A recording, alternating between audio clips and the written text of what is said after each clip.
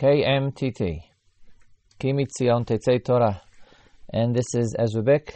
Today is Wednesday, Yom Revi'i, Yom Aleph, the first day of Chodesh Adar, Chodesh Shenehapach L'Yisrael Mi Yagon L'Simcha, the month that was changed from a month of disaster to a month of rejoicing. Today's shir is meant to be given by Harav Binyamin Tavori, the shir in the weekly mitzvah. However, Harav Tavori is sick and has been sick for the last couple of days. Mitzvah Hashem is getting better. Hashem yishlach lo refuah shlema, and he's been unable to give the shir. He'll be unable to give the shir. It's difficult for him to give the shir, and if he had given it, it would be difficult for you to listen to it, given the amount of coughing he does as he speaks. So, we have no choice but to cancel today's shir. In light of his illness, I'd just like to mention a famous tshuva of Moshe Feinstein in the first chelik of Yeridea concerning Bikur Cholim by telephone. We try to update it to Bikur Cholim by email. The Ramban in the Sefer Torah Adam, quoted by the Tur and the Shulchan Aruch, explains that there are three different inyanim, three different things that are accomplished by visiting the sick, by Bikur Cholim. One is to, when you visit him, so you see his problems, you're more affected by it, and therefore you pray for him. And tefillah, praying for the sick, is one thing that's accomplished, but it's accomplished specifically by visiting him, because by being there, you understand better what you have to pray for. The second thing is that you become interested in his plight, and therefore you can actually help him. Ramban mentions cleaning up the room. In other words, he needs help because he's sick. And by visiting him, you see what his problems are, you can help take care of them. And the third accomplishment, the third inyan in Bikur Cholim is the Gemara Bava Metzia, which says that when one visits, a healthy person visits a sick person, he takes away with him 1/60th of the disease. In other words, the actual visit makes the person better. So Rav Moshe was asked about doing Bikur Cholim by telephone. So the last two things are not accomplished. You don't take away 1/60th, presumably. You don't take away 1/60th because you haven't actually visited him. Two, you don't see his problems, and you can't help out. You can't clean the house for him. You can't run and get him this medicine. You're not able to accomplish anything physically. But, when Moshe said, the first thing of praying for him is accomplished by speaking to him, hearing about what his problems are, so you're then able to pray and focus your prayer better. And tefillah, l'shlom hacholeh, tefillah for the sick person, is part of the mitzvah of Bikur Cholim. And therefore, Moshe said, you accomplish 1/3 of the mitzvah of Bikur Cholim. The definition is as follows. If you can visit him, then by calling him, you do not accomplish the mitzvah because you could have done more. However, if you can't visit him anyhow, for some reason, then by calling him, you accomplish at least part of the mitzvah, and it's a kiyum in the mitzvah Bikur Cholim, even if you're not yet say all the possibilities of mitzvah Bikur Cholim. Now, to update this question, what about Bikur Cholim by email? We're living in a virtual world. This is a virtual shir. KMT is a virtual yeshiva. And Rav Tavori is, at least to the extent that he's living in this computer, is a virtual Magid shir.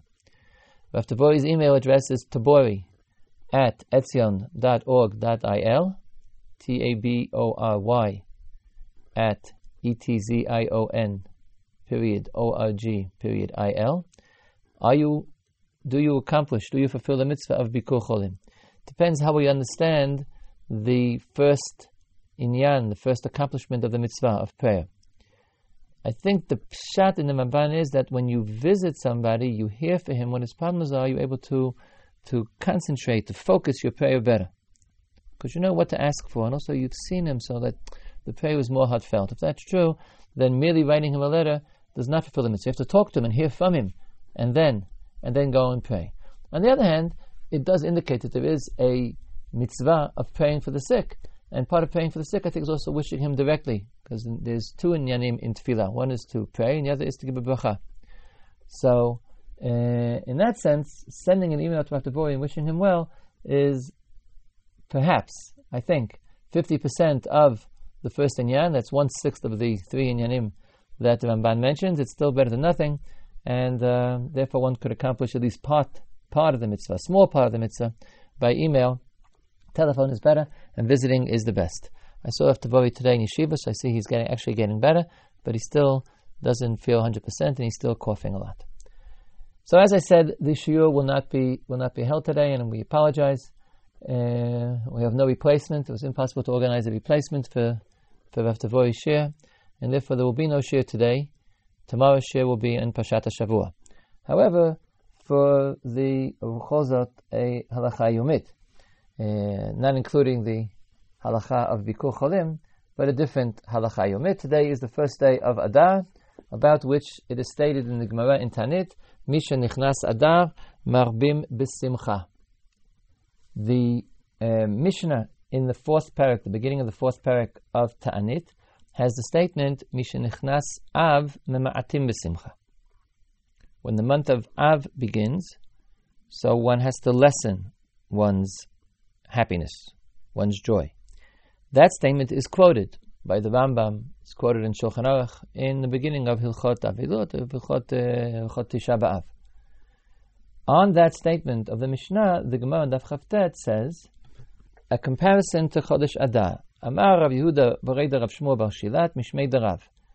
Keshem shemish nichnas Av matim b'simcha, kach mish nichnas Adar marbim b'simcha. Just like that when Av begins, one lessens one's joy, so too, when Adar begins, one increases one's joy. Despite the fact that explicitly the Gemara compares the two statements, that of Av, lessening joy, and Adar, increasing joy, the first half of the statement is quoted l'halacha, the second one is not quoted in Shulchan Aruch, nor in the Rambam. The first statement is in the context of halacha. The Mishnah then continues to say that Shavua Shechal Bo Tisha B'Av, the week of Tisha B'Av, this is Asur, this is Asur. Halacha l'maisa, we've lengthened all these periods, but Medina de Gemara, the Avilut begins in Rosh Chodesh Adar and increases the week of Tisha B'Av, and of course on Tisha B'Av itself. So, although the Mishnah doesn't say what it means to lima'et v'simcha, to lessen joy, but the context is different things which are asur, and therefore the poskim explicitly say what's really asur mi Rosh Chodesh. Today, halacha l'maisa, we begin from Shiva Asar B'Tammuz. The statement of Adar is appended by Rav to the statement about Av, but it has no explicit or even implied halachic definition, except that the Gemara has one nafkamina, one conclusion. Amar Rav Papa, Hilkach meaning therefore. Bar Yisrael de'it leidina bahadi nachri lishtamit minei ba'av dereya mazlei. If a Jew has a lawsuit, has some sort of a law dispute with a non-Jew, he should try to get out of it during Chodesh Av. The Riya Mazle, because his mazal is bad. It's not an auspicious time. V'limtzi nafshei ba'adar. But he should make a special effort to conduct the dispute or go to law, go to court in the month of Adar. The Bari Mazle, because his mazal is healthy. It's auspicious. It's an auspicious moment. That's the only statement of the Gemara which is explicit about what we can conclude from the fact that Misha Nichnas Adar Marbim B'Simcha. So halacha l'maisa, how does one increase Simcha and Adar? As I said, it's not quoted by the poskim at all. Shulchan Aruch doesn't bring down halacha how to increase Simcha and Adar. This statement of the Gemara is also only quoted half. The statement to avoid disputes with non-Jews in Chodesh Av is quoted in Hilchot Tisha B'Av. The statement that one should seek to conclude, to pursue a lawsuit with a non-Jew in Chodesh Adar is not quoted. Also is not quoted in Shulchan Aruch. The question, which is more of a philosophical question, is how are we to understand this statement? There's a very, very famous statement of Chazal, Ein Mazal Yisrael. A statement which, aside from appearing in the Gemara, is mentioned in the Midrash as being very, very, very basic. It's part of the Brit with Avraham Avinu. Avraham Avinu was taken out and shown the stars. By Yotzei Oto HaChutza, the Midrash says HaChutza means above the stars, because Ein Mazal, the stars, the astrological stars, do not affect the Jews. The Jews do not have Mazal. They don't have auspicious, inauspicious moments. They have hashgacha pratit. They have God's providence. This statement in the Gemara seems to say that there were good months and there were bad months, which is more or less like astrology, a kind of astrology. So the poskim say that it's true, one should not conduct oneself according to astrology or other simanim, these sorts of things.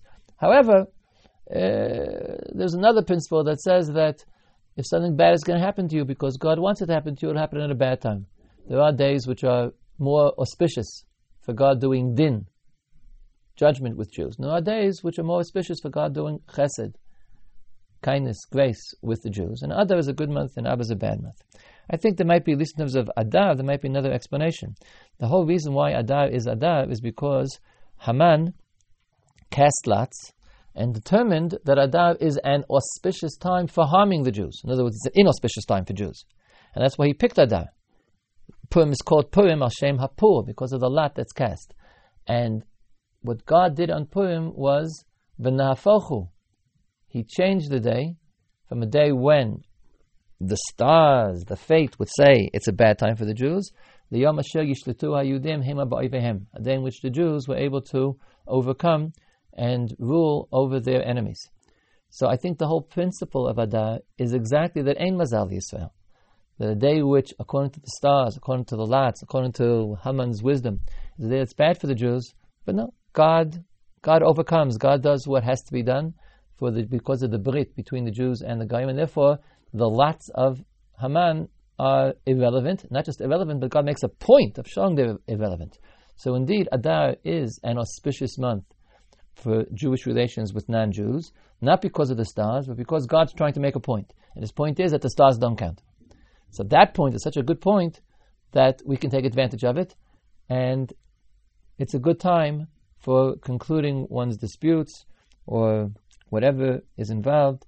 Yishletu Hema Ba'ovehem, that the Jewish destiny, Jewish history, the fate of the Jews, Chodesh Adar is a month where it's an auspicious time, a time when God wants things to go our way. I just want to point out that there is a Rashi. Rashi says, why nichnas Adam abim simcha? So we all think because of Purim. But Rashi says, Yemei nisim hayu Yisrael. Adar is a time of miracles. Purim v'Pesach. We all know Pesach is not an Adar, it's Nisan. So he apparently means, well, it comes right afterwards. First Adar and then Nisan. So all the Mufashim ask why Rashi mentions Pesach. The Neshilot Yavetz, Yaakov Emden, he gives a number of answers. One of his answers is that there are many months which miracles took place. Why only on Adar? The answer is because it's the beginning of a lot of miracles. First Purim and then Pesach. And if that's true, that's against what I just said, that the point of my answer for the Gemara against Rashi is that Adar specifically is a time that's auspicious because it's against the stars. It's the overcoming of the stars. Not other months where the miracle was simply necessitated by that time and not by the need to show that we are above simanim, above stars, above astrology, etc. And the other answer he gives is that Adar is the beginning of the rise of Israel. In other words, you think, of course, that Nisan is the beginning of the Geulah, but reading Purim as a precursor of Pesach, so the Jewish lot begins to change. Misha Nichnas Adar. That's the Gemara's Chiddush. Don't wait till Nisan. Already in Adar, one sees the beginning. Of course, miracles take place all year round, but if one looks for the changing of one's lot, the changing of one's destiny, then Adar is a special time because Purim and Pesach. From here on in, the Jews are on the rise. That's all for today. The program is indeed curtailed today since there was no shiur. Tomorrow we'll be back. Shiur Pashat HaShavua, be given this week by Harav David Silverberg, who you'll remember, the veterans who remember from 5 weeks ago. Until then, wishing you Kol Tov from Yeshivat Har Etzion, Gush Etzion. You've been listening to KMTT, Ki Mitzion, Tetzei Torah, Udvar Hashem Mi Yerushalayim.